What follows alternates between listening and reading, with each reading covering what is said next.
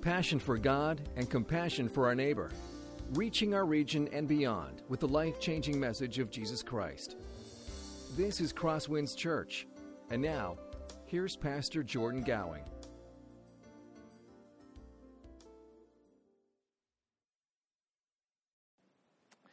God, we thank you for this incredible gift. God, we thank you that you speak through it today. That you teach us, you shape us, and you form us. And we ask that you would do that even now through your Spirit. We pray these things in Christ's precious name. Amen. Well, I want to start this morning with a question. And that question is, how big is your God? How big is your God? Maybe a weird question for you to wrestle through, but it is a crucial question for us to answer. How big is your God? This isn't a question about actual size. It's more a question about power and authority. Do you worship a God who is great and powerful, in control? Or do you worship a God that is timid, small, caught off guard by the hard things in life? In his book, Your God is Too Small, J.B. Phillips argues that although many of us have the right theological understanding of who God is, the reality is our functional picture of God or how that influences our day-to-day life is strangely lacking. I know in my own life I have a tendency to fit into this category from time to time. I know and recognize in my head all the right things. I know that God is the ruler of the universe, that He created everything, that He is the one who is in charge and holds everything together by His sustaining power. But the reality is, functionally, that doesn't seem to have much of an influence on my day-to-day life at times. When I'm faced with hard times, I begin to wonder if God actually hears my prayers. When I pray for days on end and don't hear or see any fruit from that, I begin to wonder, is God really in charge? Maybe you find yourself in the same place. You find yourself in a place where you might, in Sunday morning worship or in conversations with others, that you recognize that God is a big God, but then it doesn't have all that much influence or impact on your day-to-day life. Even if it does have an influence, it might not have as big of an influence as it should. If that's you this morning, and I would guess that probably all of us fit into that category in one degree or another. Some good news for you. This morning's text is for you. If you were lucky enough to get a bulletin, you'll see that we are in a series that we're beginning today looking at the book of Genesis. We're beginning this book. And I feel like if you're new to CrossWinds, this is really our sweet spot as a church. We are a church that loves God's Word. We think that God's Word has authority over us. And so the best way for us to preach on Sunday mornings is to start a book of the Bible and go through it until we get to the end. And if you've been around CrossWinds for a while, you know that we can take a while to make it through some of these books. We spent 20 weeks going through Ephesians, which only has 6 chapters. We spent 19 weeks going through 1 Peter, which only has 5 chapters. I have no idea how long Genesis is going to be, but I will tell you that it has 50 chapters. There is a small chance that my son will actually have to finish this series for us. But in all seriousness, I'm excited to dive into this book. I think that it is an incredible book for us, that we can learn a great deal about who God is, that God is a great, wonderful, big God who is in charge of the entire universe. And so that's what we're going to be doing over the next several months, probably a year or so, as we're working our way through this book, both here in Spencer as well as at our Spirit Lake campus. But because we're going to spend so much time in this book, I think it's appropriate here at the beginning just to spend some time understanding Genesis as a whole and just looking at this book as a whole. So what do we know about Genesis? We're going to look at 4 things about Genesis just to help us get this thing into the proper context. So first, where is the book of Genesis located in the Bible? Anyone? It's the first book of the Bible. It is what we consider to be a part of the law. Okay, this is the first of 5 books of the Bible that are considered the law. And many of us are probably familiar with the law. It is a vital part of ancient Israel. And it shows, in Genesis, it really shows how God chose Israel to be His chosen people, how their relationship with God began. The rest of the law continues off of that and shows, okay, now that God has us as His people, how do we maintain that relationship with God? And so that's what Exodus and Leviticus, Numbers, and Deuteronomy, in large part, that's what they are looking at as books. This is a part of what we consider to be the law. Now, as Christians, we know that Christ has come to fulfill the law, and He came to do just that. But that doesn't mean that He came to abolish the law. In fact, Jesus says that very clearly in His earthly ministry. And just a small plug. I mentioned in a couple of weeks we're starting up our CrossWinds University classes, and we're going to have an adult class that's going to look at how do we apply the law as Christians to our lives. We're going to be doing that in October. Before that, we're just going to be going through the book of Genesis and looking at how do we read the Bible as Christians, but especially the Old Testament.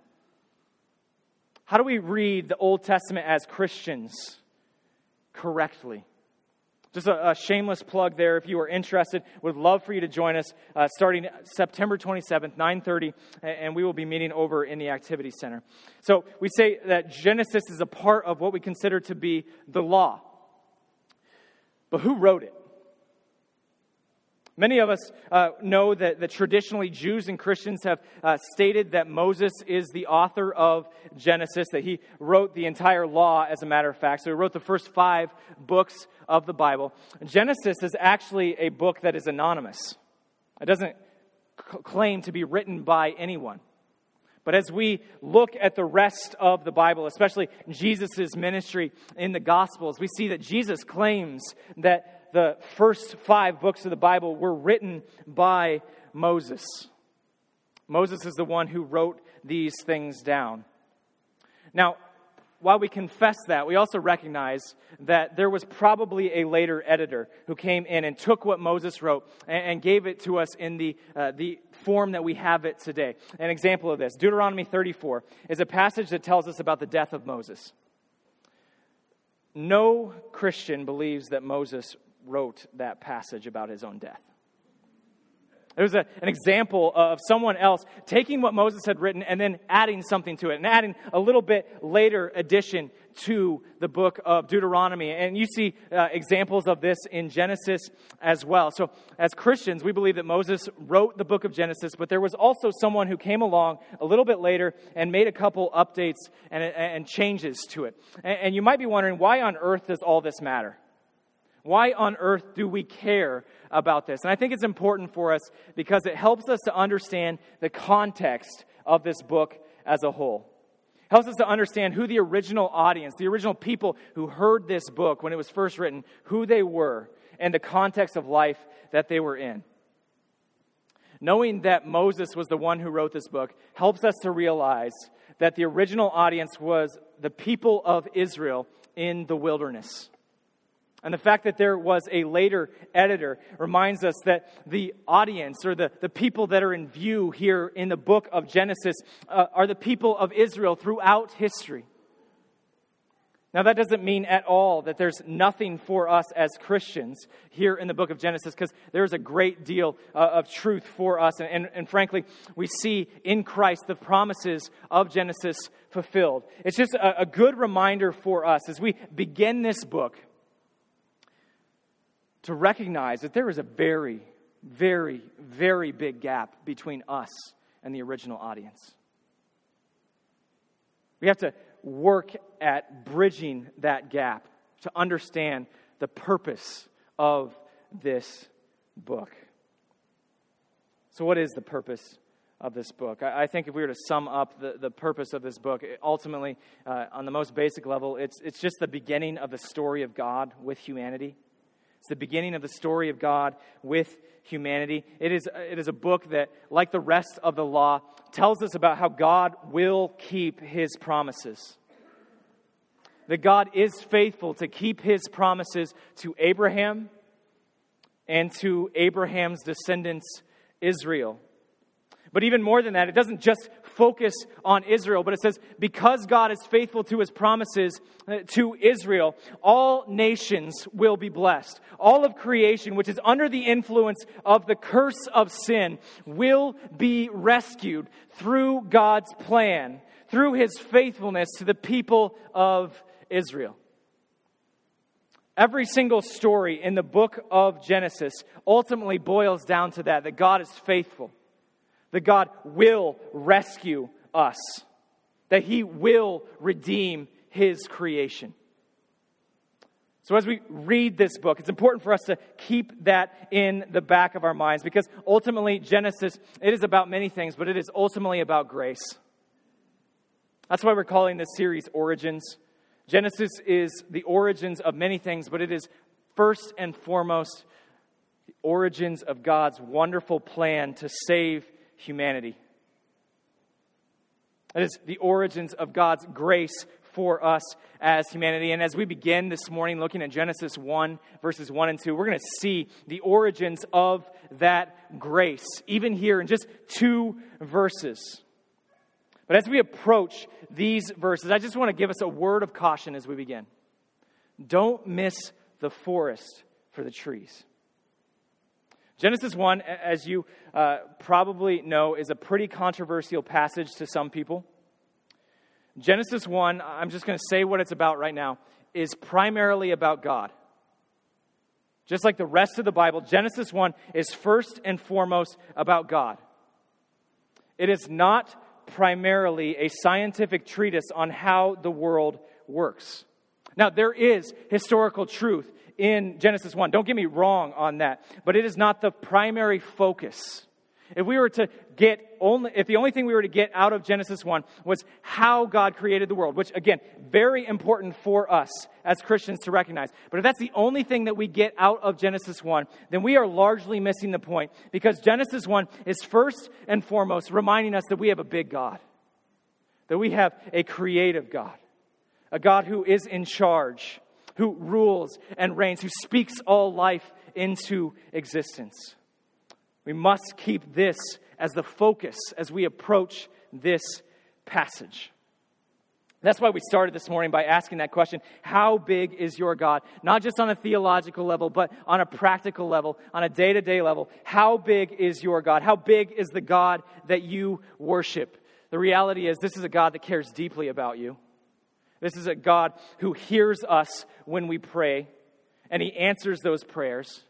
This is a God who is present with us in the midst of difficulties, in the midst of darkness. God is with us. And that is what Genesis chapter 1 is primarily reminding us. Honestly, if we were to sum up Genesis chapter 1, I think it would be basically saying this, that God has given us creation as a signpost to point us to him. Creation is a signpost pointing us to God's faithfulness, to his love for us, to his greatness, to his majesty. That's what creation is primarily about. And as we explore this passage, that's what we're going to see over and over and over again. The creation is given to us as a signpost, pointing us to God. So if you have a Bible, I invite you to open up to Genesis chapter 1. As I mentioned, we're just going to be looking at verses 1 and 2 this morning. So please follow along as I read aloud here. In the beginning, God created the heavens and the earth. The earth was without form and void, and darkness was over the face of the deep. And the Spirit of God was hovering over the face of the waters. Notice the first words here. Very, very familiar words. The first words of the entire Bible, in the beginning. The logical question is, well, in the beginning of what? And is this talking about the beginning of everything? Is this talking about the beginning of God? What existed before Genesis 1:1? This passage makes it clear that nothing existed before God himself. See, Genesis chapter 1, verse 1 begins the story not of the beginning of God, because God has no beginning, but it begins the story of God's interaction with humanity, the beginning of creation. In a way, it's the beginning of the incredible story of God, a story of loss and betrayal. It's a story of despair and evil, a story of good overcoming that evil, and eventually a story of God making everything right one day in the future. That's what we see here in the beginning. But we might be wondering, well, what exactly, why exactly did God create everything? Why is there creation? And some people will answer that and say, well, God created it because he was lonely. They'll say, well, God created everything because he needed people for him to love. But that's not what the text is saying, and that's not what the context of Scripture says. That God is self-sufficient. He is a God who needs no one else. We see in the Bible very clearly that God exists as three persons, but one God, existing in perfect fellowship, perfect unity, perfect companionship before creation even existed.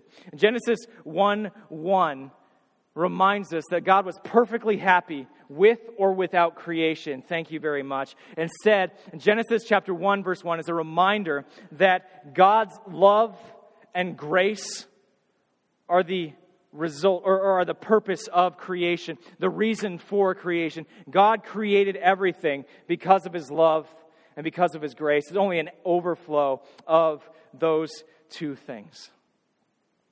In the beginning.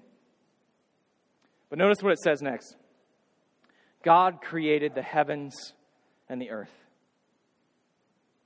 It's a reminder that God created every single thing that we see. That he is the one who is behind every single fiber of our being.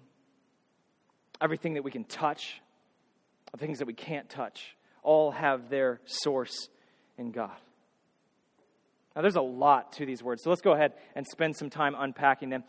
Really 3 points that we're going to look at as we look at Genesis chapter 1, verse 1. First, let's just talk about the size of creation. The size of God's creation really points to God's power. You know, when I was little, I wanted to be an astronaut. I'm a far cry from that, as you can see. I loved space. I still love space. I remember very vividly every summer growing up that my mom would take me to the library, and I would check out the exact same 9 books every single summer. And every single one of those books was about a different planet in our solar system. That's what I would do every single summer. And now some of you are counting and you say, well, there are only 8 planets. Well, this was back when Pluto was a planet. So I'm still operating under that assumption that is a planet for us. And I didn't make that connection between why I liked reading so much about space. But it eventually dawned on me. It's because space is so big and so mysterious. Let me just to share a couple things about our universe. I want you to imagine that our solar system, where Earth is a football field. Okay, so we're going to shrink the entire solar system down to a football field. This is to talk about the size of of God's creation, rather. On this scale, the sun, which is the largest object in our solar system, is the size of a dime lying on one of the goal lines. If the earth were shrunk down to that size, it would be the size of a grain of sand lying on the 2-yard line. And the rest of the solar system would expand another 80 yards to the other side of the football field. Our solar system is vast. No wonder it took decades for us to reach Pluto. We live in a very big solar system, but the reality is our solar system is a very, very small part of the galaxy that we live in the Milky Way galaxy. Our closest galactic neighbor, the Andromeda galaxy, just a short 2.2 million light years away from us. If you wanted to visit Andromeda, that means all you have to do is travel at the speed of light, which is about 670 miles an hour. All you have to do is that for about 2.2 million years, and then you'll arrive there. Let's go ahead and show a picture of Andromeda from Earth. It's circled up there. That's what Andromeda looks like from the Earth. Now, let's go ahead and zoom in on that, Luke. This is what Andromeda looks like from the Hubble telescope. Okay, very, very beautiful galaxy. Honestly, our galaxy probably looks quite a bit like this as well. And last January, NASA released a photo of just a portion of Andromeda. And that's where this box is. And Luke, go ahead and throw that up. This is what part of the Andromeda galaxy looks like. They spent months taking pictures of the Andromeda galaxy. This picture is so big that if you wanted to see all of it in its original size, you would have to put 600 HD TVs together to get all of it on in one shot. This is a zoomed out picture of it, obviously. What we're going to do is we're going to zoom in on this little square here. And this little square actually is too big for what we're going to see next. But this is what all of that looks like when we blow it up. So go ahead and throw it up here. That's just one fraction of a percent of a galaxy 2.2 million light years away from us.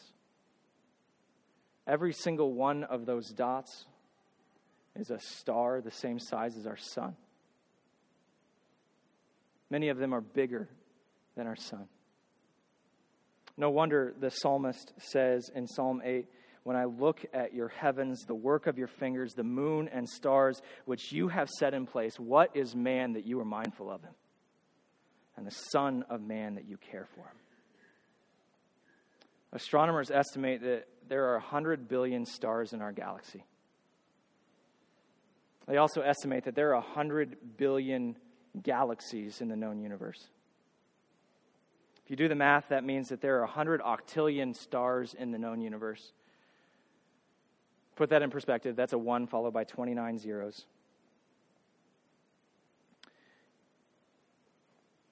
To put that in perspective again, there are about 7.5 quintillion grains of sand on all the beaches of the earth. That's a 75 followed by 17 zeros. And my math is correct. That means that there are 13 billion times more stars than there are grains of sand on the earth. The size of creation points to God's incredible, awesome power. I'm reminded of the words in Isaiah. It says this, "To whom then will you compare me, that I should be like him? Says the Holy One.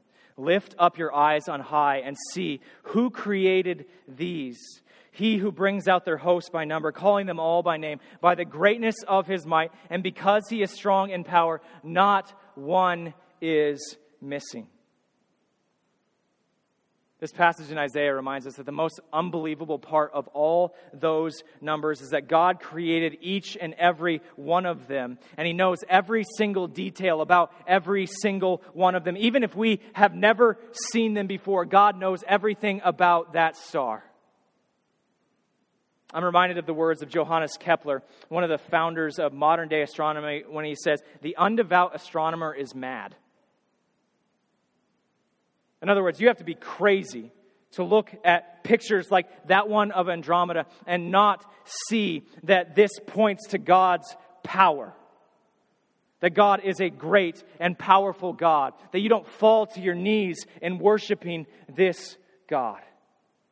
The size of creation points to God's power, but it's not just the size of His creation. It's also the beauty of God's creation that points to His power. Why is it that every single smartphone and computer comes preloaded with pictures of nature for backgrounds? Why is it that there are hundreds, maybe even thousands of pictures right now in the Clay County Fair photography exhibit that are of nature?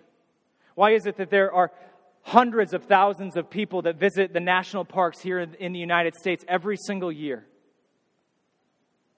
It's because creation is beautiful. Nature is beautiful. It reminds me of Isaiah as he's talking about creation. He says this, "It shall blossom abundantly and rejoice with joy and singing. The glory of Lebanon shall be given to it. The majesty of Carmel and Sharon. They shall see the glory of the Lord, the majesty of our God." God's creation is beautiful. It doesn't matter if you are in the Rockies or if you're in the South Pacific, even if you're here in Iowa getting to watch the sunset. God's creation is stunningly beautiful. And that beauty points to God's power. But it's not just the size of creation and the beauty of creation. It's also the complexity of creation. Creation is astoundingly complex. And that complexity points to God's power again. Just a few examples. If you were to take all the blood vessels in an adult human and you were to spread them end to end, can you guess how long they would be? 60,000 miles in every single adult in this room. If your blood vessels were stretched end to end, that means they could circle the globe 2.5 times. 60,000 miles in each and every one of us. Imagine that you were tasked with the job of naming every single species of plants, animal, fungus, every living thing out there on earth. Guess how many species there are, all different from one another? 8.7 million. Biologists estimate that 80% of all species haven't even been discovered yet. God's creation is astoundingly complex. Every single adult in here has, on average, about 7 octillion atoms in their body. That's a 7 followed by 27 zeros. All of them put into place by God. Creation is astoundingly, infinitely complex. And that complexity points to the power of God. See, not only did God create all of this, but He created it all out of nothing.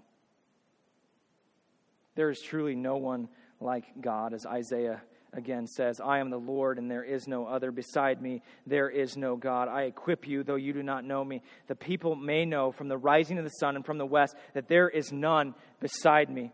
I am the Lord, and there is no other. I form light and create darkness. I make well-being and create calamity. I am the Lord who does all these things."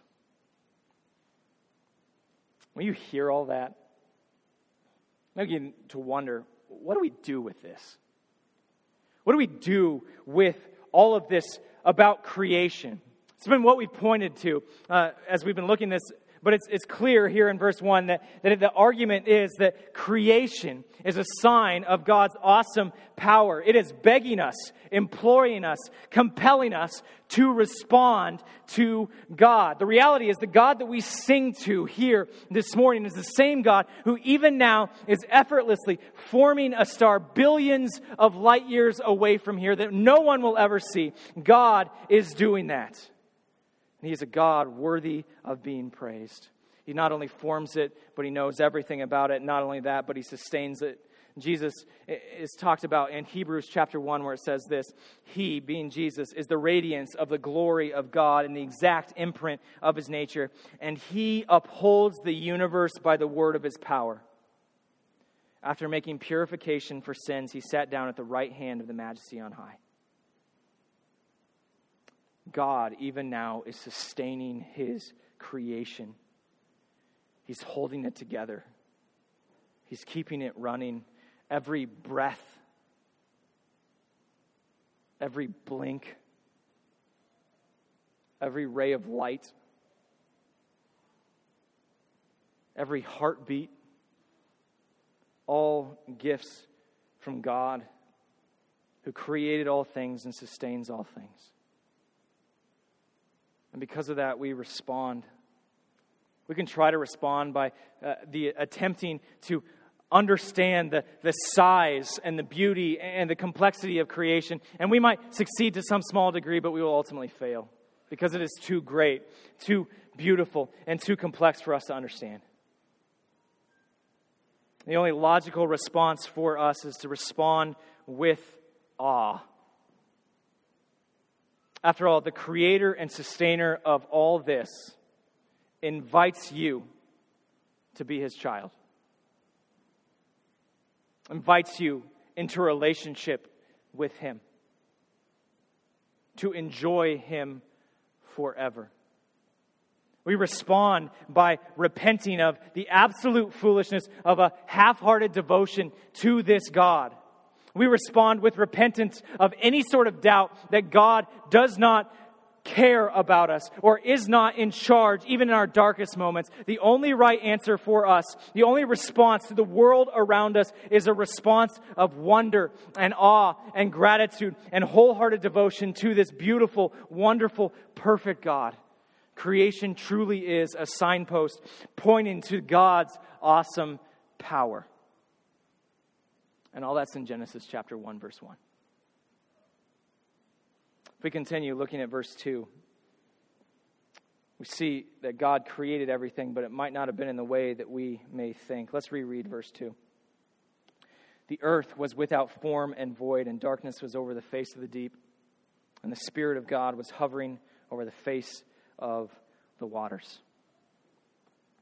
Some people will read verse 2 and they'll read a lot into it. And they'll say, well, verse 2 argues that there was something before God created the heavens and the earth.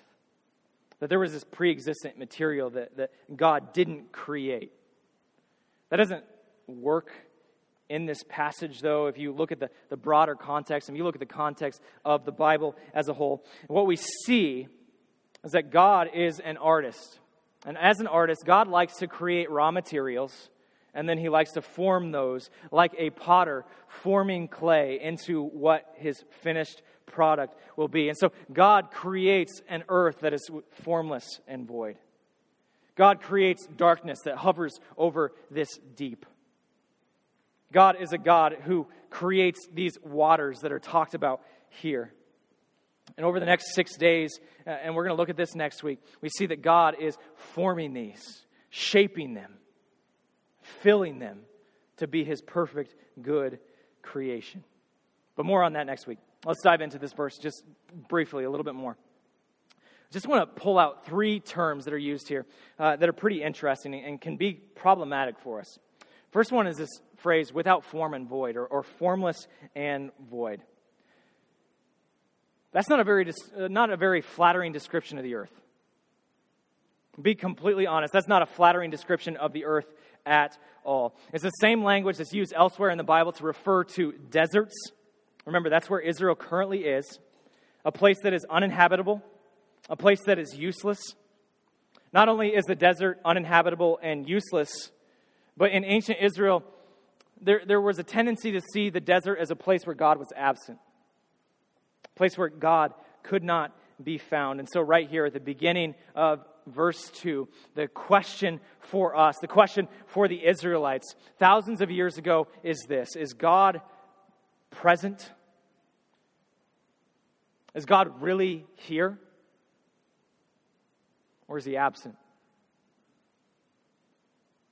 You continue and you see this other phrase, darkness.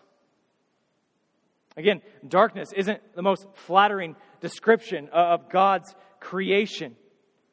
Not only are these raw materials uninhabitable, but they are covered in darkness. 1 John tells us that God is light, darkness, the opposite of light. And so again, we have to ask, is God with his creation? Is God absent, or is he present? Another word, waters. Might not sound like a big deal to us, but in ancient Israel, there was this terrifying fear of water. It was a negative symbol. It was a symbol of chaos, a place of danger and of death. And so again, we have to ask, is this a place where God is present? Is God with his creation? Even after what we talked about in verse 1, about the complexity, about the beauty, about the size of creation, verse 2 asks, is God really here? Is God really with us? Is God's creation really actually good? After all, you can look at the universe, you can look at that picture of Andromeda, and you can see how vast our creation is, our world is, our universe is, and you can begin to feel very lonely. You can begin to feel a lot of despair. Carl Sagan, an astronomer, puts it this way: the earth is a very small stage in a vast cosmic arena. Our posturings, our imagined self-importance, the delusion that we have some privileged position in the universe, all this is challenged by this point. Our planet is a lonely speck in the great enveloping cosmic dark. In our obscurity and all this vastness, there is no hint that help will come from elsewhere to save us from ourselves. For the naturalist, the person who rejects God for different alternative explanations of origins, despair is the only logical response to the bleak cosmic dark that is out there. We are very alone from this worldview. Everything is formless and void, uninhabitable waste. They might not recognize it, but they have the exact same viewpoint that is being talked about here in verse 2. A viewpoint that says God is not with his creation, that we are all alone, and there is no hope. But there's one phrase in verse 2 that shatters this worldview.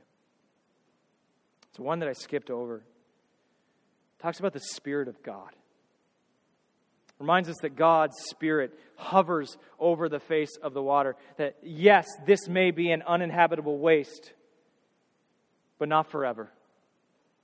God is still with his creation. He has been with his creation from the beginning. He will be with his creation until the end of time. He will never leave it. He will never forsake it. In the truest sense, God's presence with his creation reminds us of his love for that very creation. The proper response to the vastness and the size of our space is not despair or hopelessness, but it is trust and overwhelming gratitude to God. To look at creation, to know that we are loved by God, not just in spite of the vastness of space. That we are loved by God, not just in spite of the complexity of creation, but that we are loved by God in spite of our rebellion against him. That God deeply loves us and cares for us. And really, if we were to sum up this passage, it would be this: that creation is a megaphone, shouting out the majesty and power and glory and beauty and wonder and love of God. The psalmist says this: the heavens declare the glory of God, and the skies above proclaim his handiwork. Day to day pours out speech, and night to night reveals knowledge. There is no speech. There are no words whose voice is not heard. God has always been with his creation. God always will be with his creation because he deeply cares for it, including us. And so even as we close this morning, we're reminded here, just in the first 2 verses of Genesis chapter 1, we're reminded of the incredible grace of God for his creation. See, we mentioned earlier that Jesus is the sustainer of his creation. John 1 tells us that alongside the Father and the Spirit, that Jesus was actively involved in the actual creation. Jesus creates, he sustains. When humanity leads creation in a rebellion against God, he dies for that creation. And that's the good news, honestly, that Genesis chapter 1, verse 1 and 2 already is pointing to. It's pointing to this grace. It's a reminder of the ultimate and wonderful grace that God has for us, his people. As I stated earlier, the only way for us to respond properly is to respond in worship.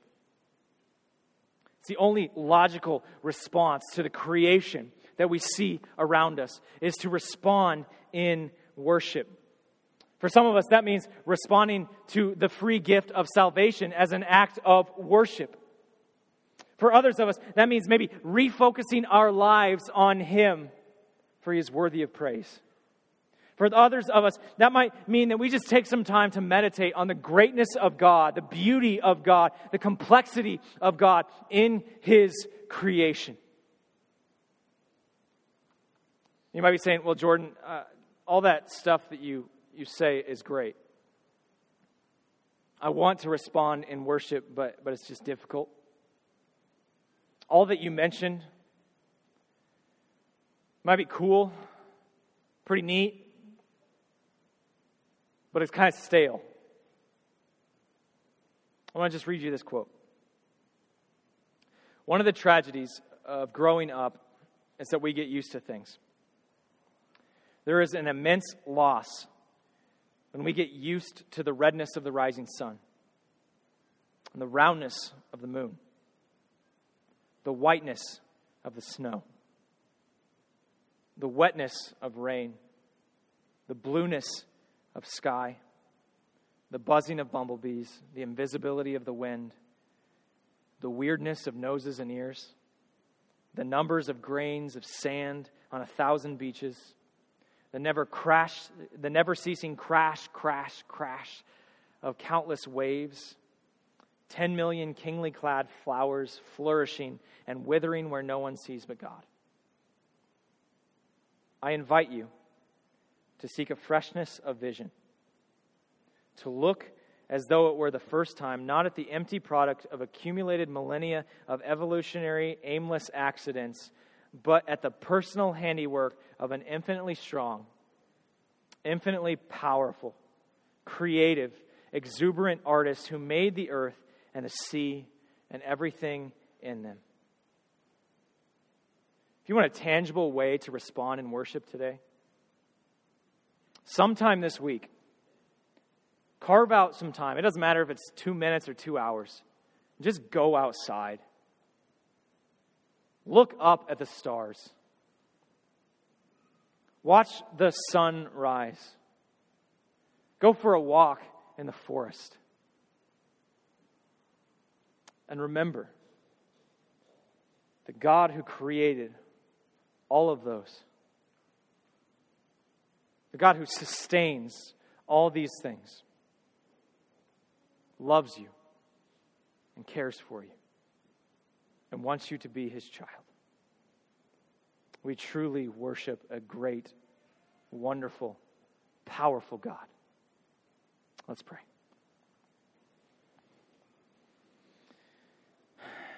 God, you are so good. And even as we look at your creation, we are reminded of that. We're reminded of your greatness, of your power. And we rejoice that you have not abandoned us, that you stay with us because you love your creation deeply. God, forgive us for a half-hearted devotion to you. Help us to look at creation, to respond with worship to the glory of the one who created us and everything else. It's in His name that we pray. Amen. This has been a presentation of CrossWinds Church. More of Pastor Jordan's sermons can be found online at crosswinds.tv. Thanks for being with us, and may God continue to enrich your life.